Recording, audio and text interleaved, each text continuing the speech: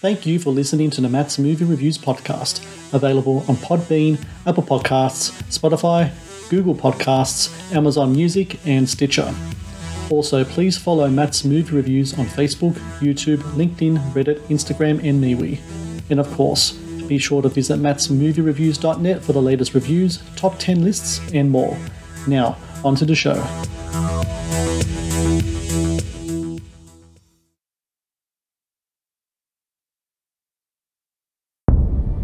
We moved in here around 6 months ago. Some pretty weird stuff started happening.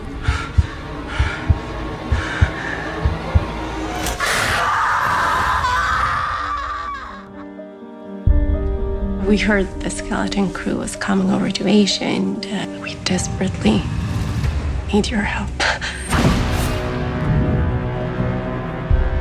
This is truly an honor. My wife and I were big fans of your show. When I was a kid, I used to see them, talk to them. You must think that we made all this stuff up. I think sometimes we want these things to be real. What is that? What?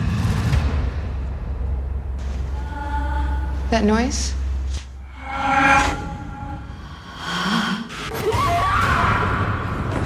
What happened down there? Whatever it is, it's haunting that house. Touched me. He's trying to make contact. We've got them wired to every corner of the house. So if something turns up, we'll get it on tape. You touch something? No. Go. To the right.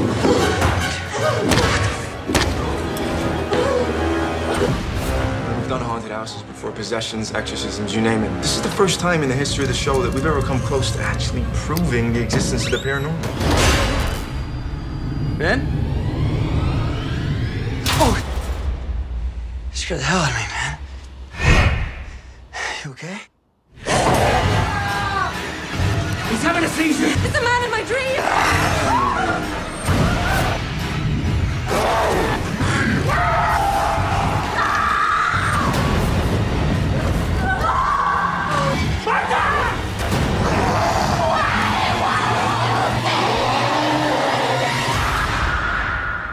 Last night, we had so much fun.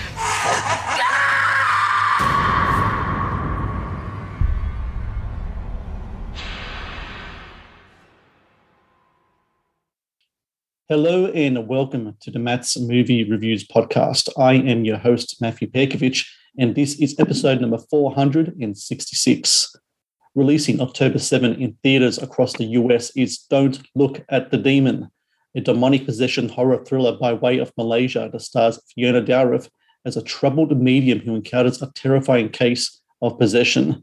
A dark and terrifying twist on a demonic possession film, Don't Look at the Demon also has the distinction of being the first Malaysian movie in history to hit US theaters.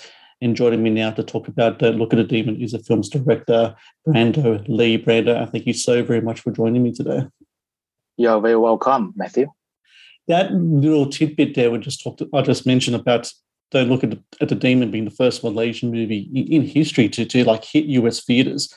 That is such a distinction to have right there. How does that feel like for you yourself as a filmmaker? Interestingly enough, a filmmaker who, even though growing up in Malaysia, you had a steady diet of Hollywood films, Star Wars, The Exorcist, Jaws, and here is your film.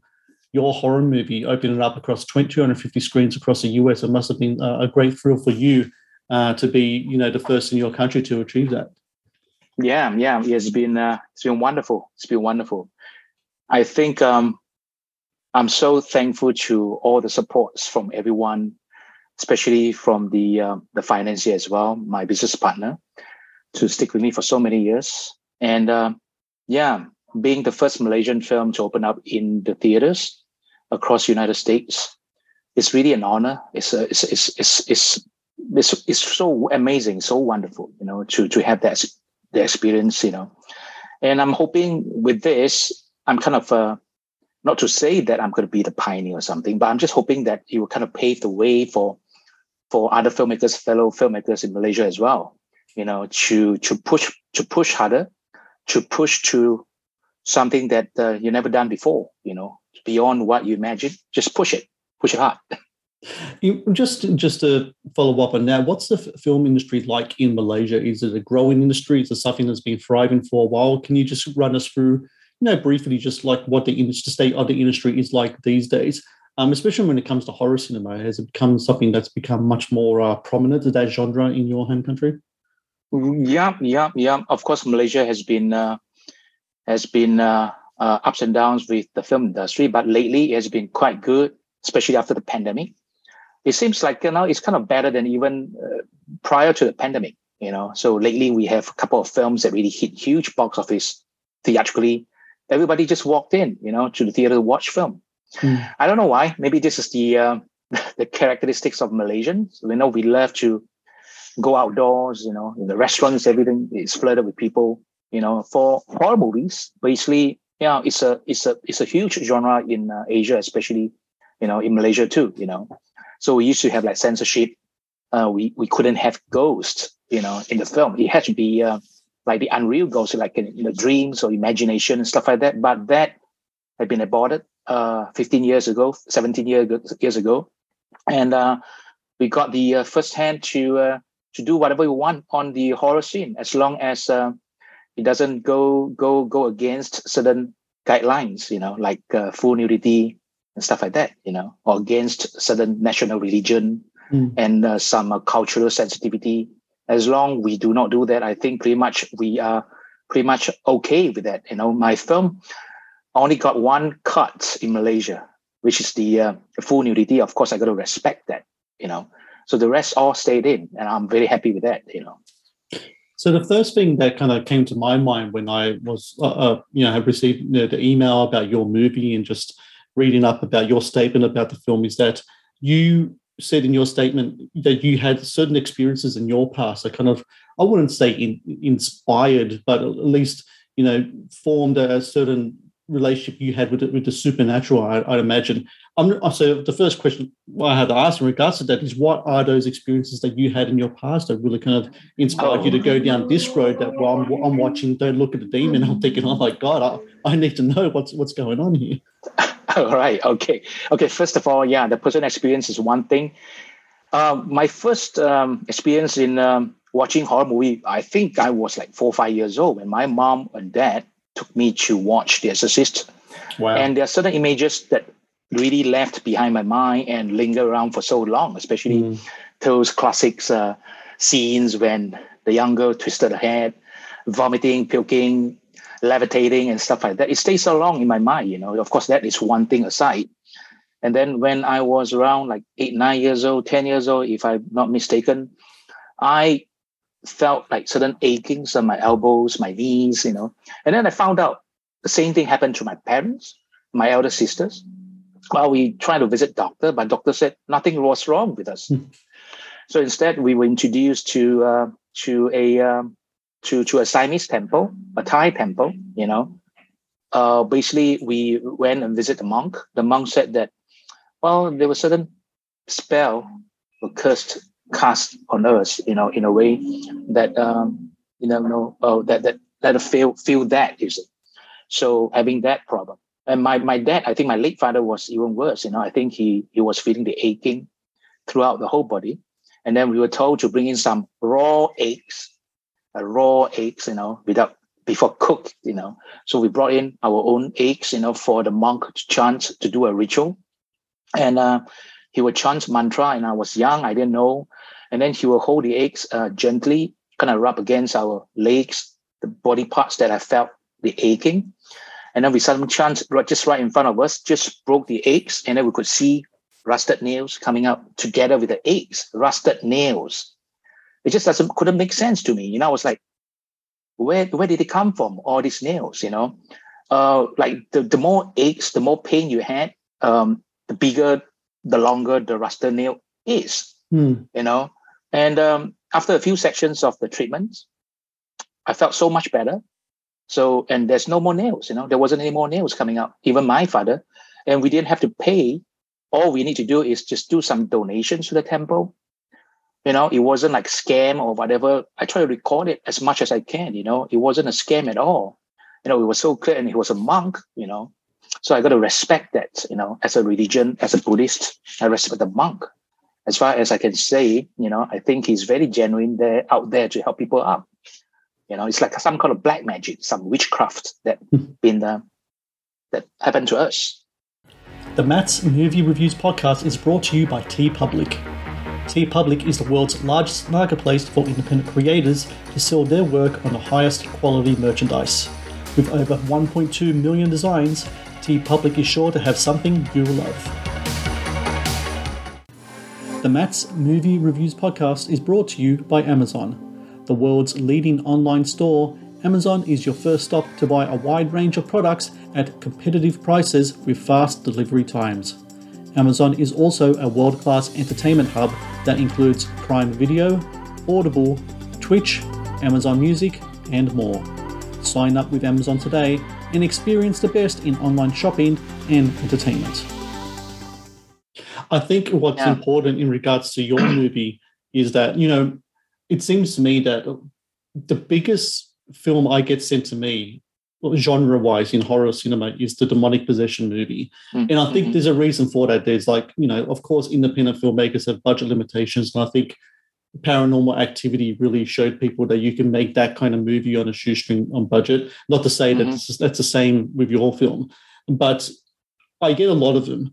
And what I really appreciate about Don't Look at the Demon is that there is a different kind of angle towards it. And of course, it has to do with location. Of course, it has to do with the spiritual side of the film, because when dealing with demonic possession, you are dealing with subjects of spirituality and religion, theology, etc.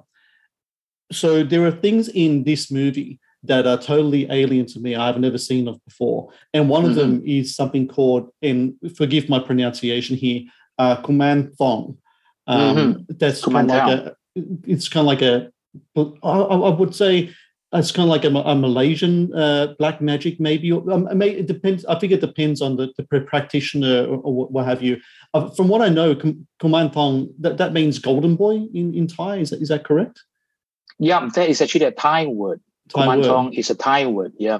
And what is it exactly, so we can just explain to the audience who probably haven't heard of it before? Because I know that I haven't heard of it before until I watched your movie.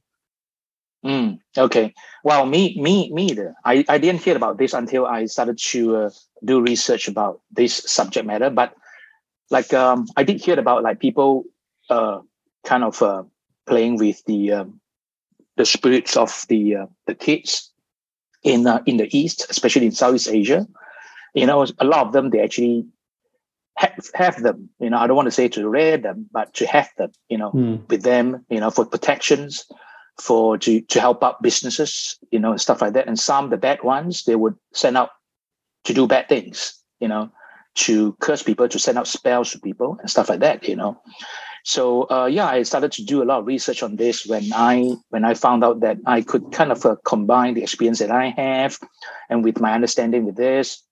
And then I visited many times of the Thai temple that I depicted in the film. It's a real Thai temple that I went to visit for so many times. And of course, other than the guy that played the monk, there were two monks sitting at the back. They're both real monks. And one of them actually I consulted at that time, and he helped me up so many times. And he told me how he did his exorcism and what feeling he got into, the coldness, the freezing feeling of the coldness in his heart, So I was thinking, how should I try to convey that into visuals? So I think the best way is to add in all the cold breath, I think there were not many films that have that, except the first Exorcist 1974. Yes. It was shot in a huge breach, and it was cold. You could see the breath coming out 2 feet. So my situation, I just put it out 5 inches, so to simulate that to show the coldness of the feeling in it whenever they come to.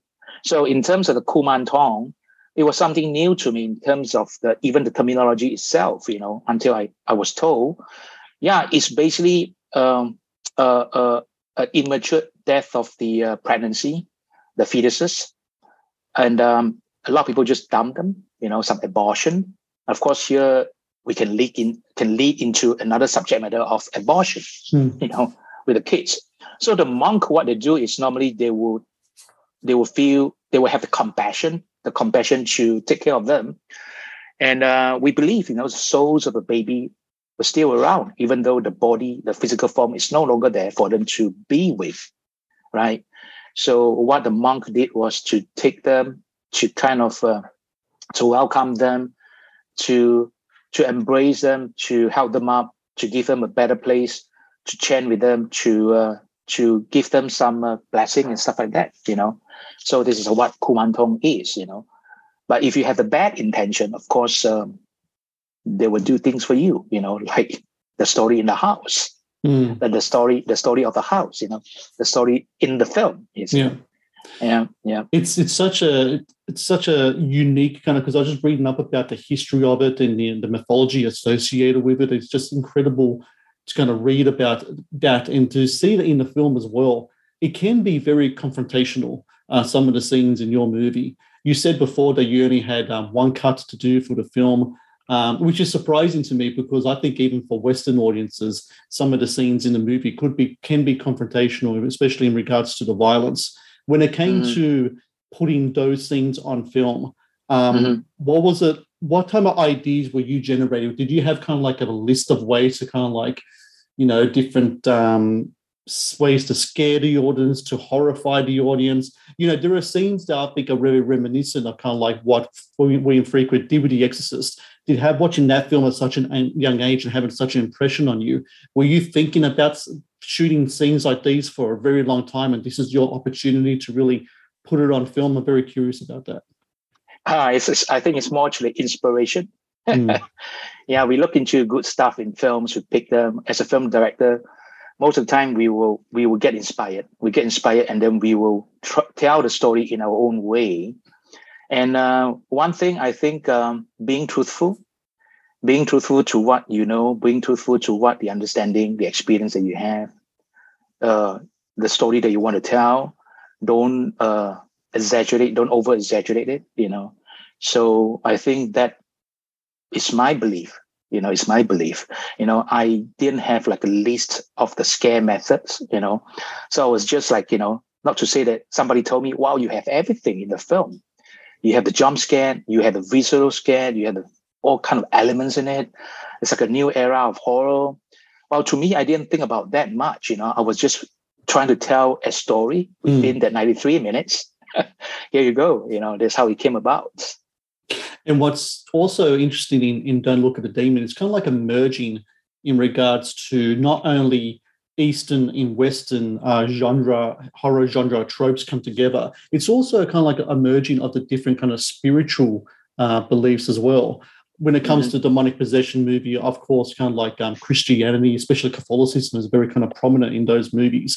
But in your movie, of course, it being based in Malaysia, the Buddhist religion, especially in the beliefs in that, are very much prominent in that. Of course, we're talking about different folklore and mythology and theologies. They kind of all come together, not only in regards to spirituality, but the iconography as well. Your movie features a lot of crucifixes. It has a lot of Western religious iconography. Then you also kind of like the other side of the coin, which is kind of like the Buddhist traditions and such as well. What was the idea of getting those two kind of things put together? Were you very much aware that you were going to have as many Western audiences looking at this film as much as Eastern audiences, and you wanted to kind of like, cater to both kind of people so they can relate to the spiritual battle happening on the screen? Okay. I've got to confess that my wife is a Christian. I'm a Buddhist. So that, I think you can tell from the first place, the mixtures of two different religions, in my family. So, and then in Malaysia, growing up in Malaysia, basically we have 3 different races and we have different religion as well. Of course, Islam is being the national religion, but we have the freedom to worship, to believe in different faith, in Christianity, in Buddhism, in Confucian, and all this, So to me, putting them together in a film is very natural to me. It's natural to me, because I see them all the time. I met them all the time. I have friends from different religions around me too, So in a way that I did not think of like intentionally to put these two religions together. Again, I was being truthful to what I believe, that within the story that I got to tell, I got to have these two elements in it, and of course, because I have it with me, myself, and the next one next to me, my wife. So, and I think that's the reason, I think, why I did it that way. Starring in the film is Fiona Dourif, and she is the daughter of the great Brad Dourif. We're talk about horror cinema. I mean, Brad Dourif is like, the person, the voice behind Chucky in Child's Play. He's in The Exorcist Part 3, which I think is one of the great demonic possession movies of all time. And Fiona does absolutely terrific work in your movie as the medium Jules in the film. What was it like casting her in the movie and working with her in the film? Because she does really give not only a really kind of like emotional performance, but really kind of physical performance as well. You really put your cast through the ringer when it comes to the performances in this film. Yeah, she's excellent. The first time I met her, we spoke for 2 hours. I think 2 to 3 hours. We met up, we had coffee, talk about the films, talk about the life. We talk about all the belief that we have. Well, I found out her mom was actually a very, very established psychic with the NASA, one of the very first batch of special psychics in the United States, established by NASA. Kind of strange, though, in the 70s. And her mom was one of the leaders. I think if you go to Google her mom, you can find more about her mom. And she told me her mom could read the cards, without flipping, so she could read behind it, So I believe she carries a little bit of that. She has that, So when I look into her eyes, the soul to herself, I think I could see her really playing this character so well, and we clicked, and she worked really hard. She had lots of questions. I never worked with an actress or actors that have so many questions, diving deep into the characters, about everything, about being in the characters herself. And then she was really being the character throughout the entire shoot, and all the physical performance, she insisted that she wanted to do it herself. And then we talk about it as well, how the possession scene should be like and stuff like that. She did amazing job. Another actor in your film, Marlene Kreppen, who plays Martha in the movie, she's terrific in the film too. I think out of everyone in the film does great work in it. Harris Dickinson as well as Ben, who is very much kind of like one of the center characters as well. They have to do a lot of things in the film. They're incredibly physically demanding.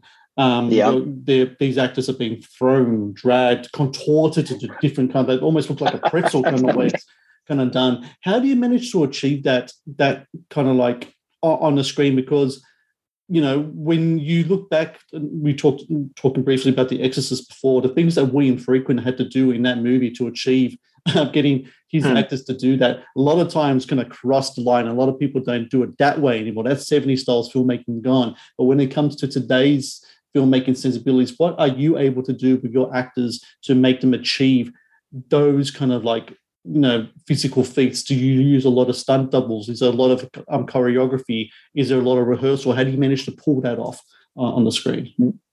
Definitely, there's a lot of rehearsal, a lot of choreography.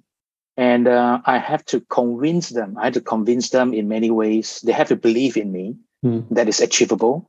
And I had my stunt team repeatedly doing the same stunts many times in front of them, showing them exactly what they should do and the understanding of the stunt as well, So I work closely with the stunt team to pull it through, So, and they all really want to try it out. Every one of them had that physical challenge.